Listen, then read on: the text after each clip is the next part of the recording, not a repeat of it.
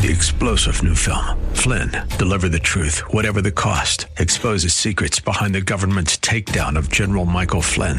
Flynn knew what the intel world had been up to. He ordered the first audit of the use of contractors. This set off alarm bells. He told the truth. He was the most dangerous person for Donald Trump to hire. They had to get rid of Flynn.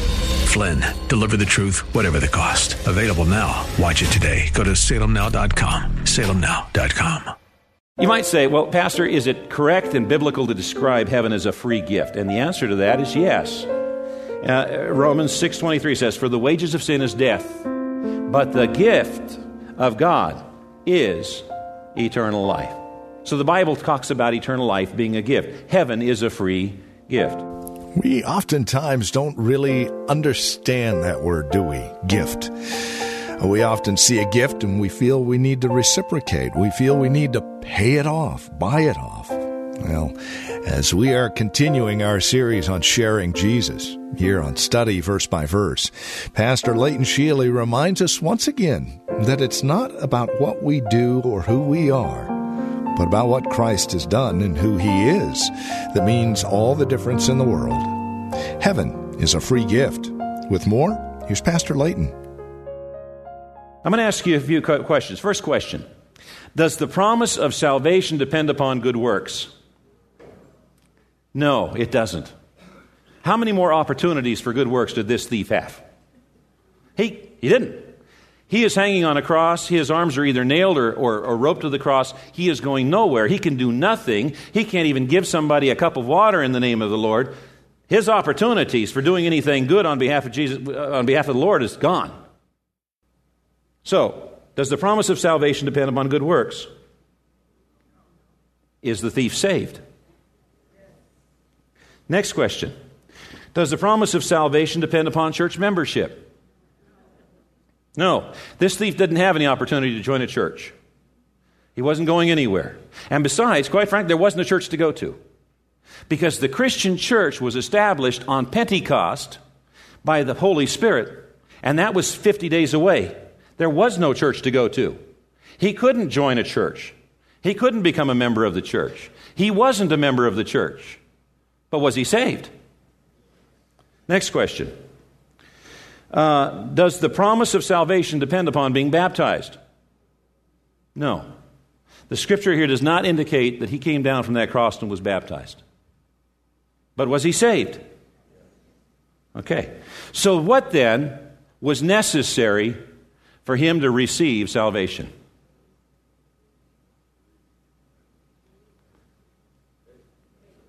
All he had to do was ask. All he had to do was ask. Lord Jesus, remember me when you come into your kingdom. Would you, Lord? All he had to do was ask. Now, some might say, well, isn't there some other requirements? Well, I guess there is in this regard. There were some things that led him up to that. You see, we're told that in the rest of the scriptures that this thief, along with the other thief and everybody else, was mocking Jesus as they went to the cross. So there must have been something that happened in the life and the heart of this thief when he was hanging on that cross, when he started realizing, hey, this is the end of the line, and I'm hanging next to the Savior. There must have been something that happened for his eyes to be open and his heart to change. And we're going to find that insight when we listen to what that thief has to say. Listen to what he has to say. He says to the other criminal, he says, don't you fear God? Implication, I do. Don't you fear God? I do. You know, the Bible says that the fear of God is the beginning of wisdom. This guy wised up. Don't you fear God? I do. You know, there are people who have no fear of God. They live like there is no God. They live like there is no judgment. They don't care. There's no fear. I'm going to do what I want to do. There's no fear of God. But this criminal said, don't you fear God? Implication, I do. And listen to what else he says. Confession. We deserve to die for our crimes. I'm a sinner. I have done things wrong. I have done things that are worthy of death. I deserve to die. I confess that. Third item. But this man, speaking of Jesus, hasn't done anything wrong. He doesn't deserve to be here. He doesn't deserve to die. He's not dying for something he did. He must be dying for some other reason. Maybe he's dying for me, for my sin.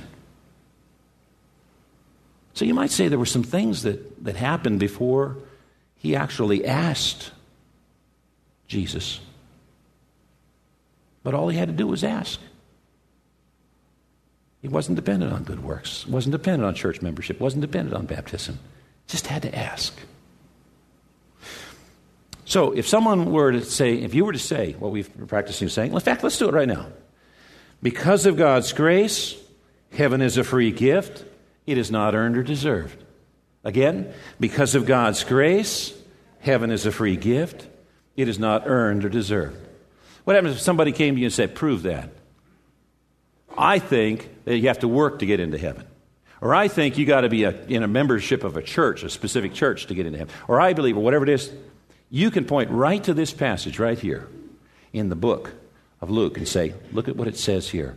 Look at what it shows here. Now, some people might say, well, then there must not be any connection between good works and salvation. Not so. It invites you to turn to Ephesians chapter 2. Ephesians chapter 2. There is a connection. But, it's not the connection that so many people think. The connection so many people make between salvation and good works is that good works produces salvation. If I'm just good enough, maybe I'll produce salvation. I'll work for salvation. I'll get salvation if I'm just good enough. It's not what the Bible teaches. Ephesians chapter 2, verse 8. God saved you by His grace when you believed. In the verses that precede there, it says several times, you've not been saved by works. You've been saved by grace through faith in Jesus Christ. It says here, God saved you by His grace when you believed. And you can't even take credit for this. You can't take credit for what? You can't take credit for believing. You say, wait a minute, I can't even take credit for believing. It says I believed. No, you can't even take credit for believing. Let me tell you why. Verse 1, look at verse 1. It says, and you were dead in your transgressions and sins. Okay? Something that's dead is non-responsive. Something that's dead doesn't even know it's dead. Something that's dead doesn't know it's hungry. Doesn't know it's thirsty. Doesn't know it's hot. Doesn't know it's cold. Doesn't know its needs. You didn't even know your needs.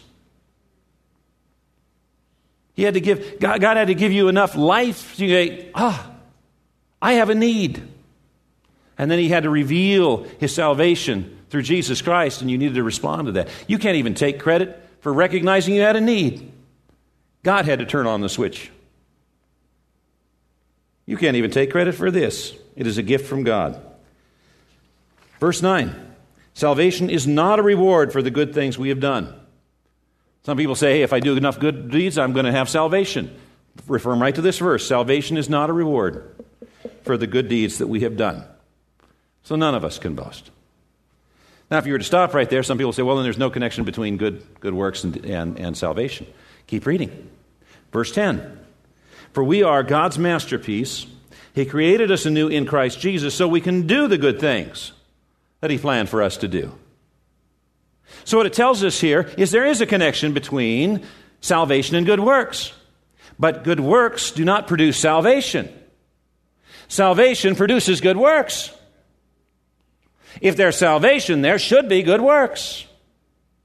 That's what God's Word says. Let's say it together. Because of God's grace, heaven is a free gift. It is not earned or deserved. Again, because of God's grace, heaven is a free gift. It is not earned or deserved. I invite you to write that down, recite it every day this week, memorize that so you're ready for sentence 2 when we come back next week. Now, you might say, well, Pastor, is it correct and biblical to describe heaven as a free gift? And the answer to that is yes. Romans 6:23 says, "For the wages of sin is death, but the gift of God is eternal life." So the Bible talks about eternal life being a gift. Heaven is a free gift. Now, Christianity is unique among all of the other religions and belief systems in the world, because all of the other belief systems and religions in the world require participation on the part of the individual to initiate and contribute to the, quote, salvation process, whatever that might be. And their description of heaven may not match ours. Their word may not use heaven. It might be nirvana or something like that, which it means nothingness, and that doesn't mean heaven to me. But that whatever it is that they describe as achieving requires the participation of the individual, whereas only Christianity is salvation by grace through faith in Jesus Christ. God has done it all. Because of God's grace, heaven is a free gift. It is not earned or deserved. And therein ends our first point in our series called Sharing Jesus, understanding that heaven is a free gift. Boy, if you want to really understand what it means to share Jesus, then that point is really foundational for everything else that is to come.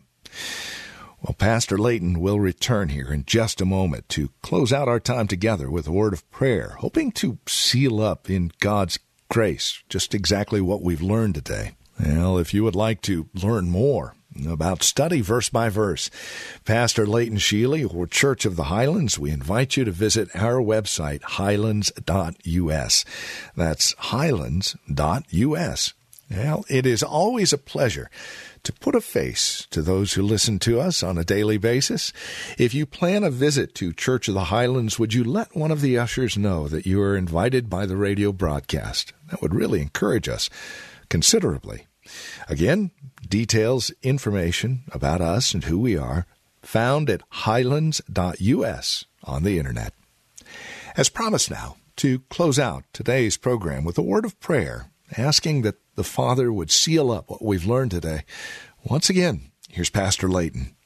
Lord, we thank you for your word that gives us insight into things that we could not otherwise know, and gives wisdom to the simple and gives us guidance. And Lord, we are so thankful that our salvation is not dependent upon us, but has been provided solely and completely by you. And your promise is that he who began a good work will be faithful to complete it.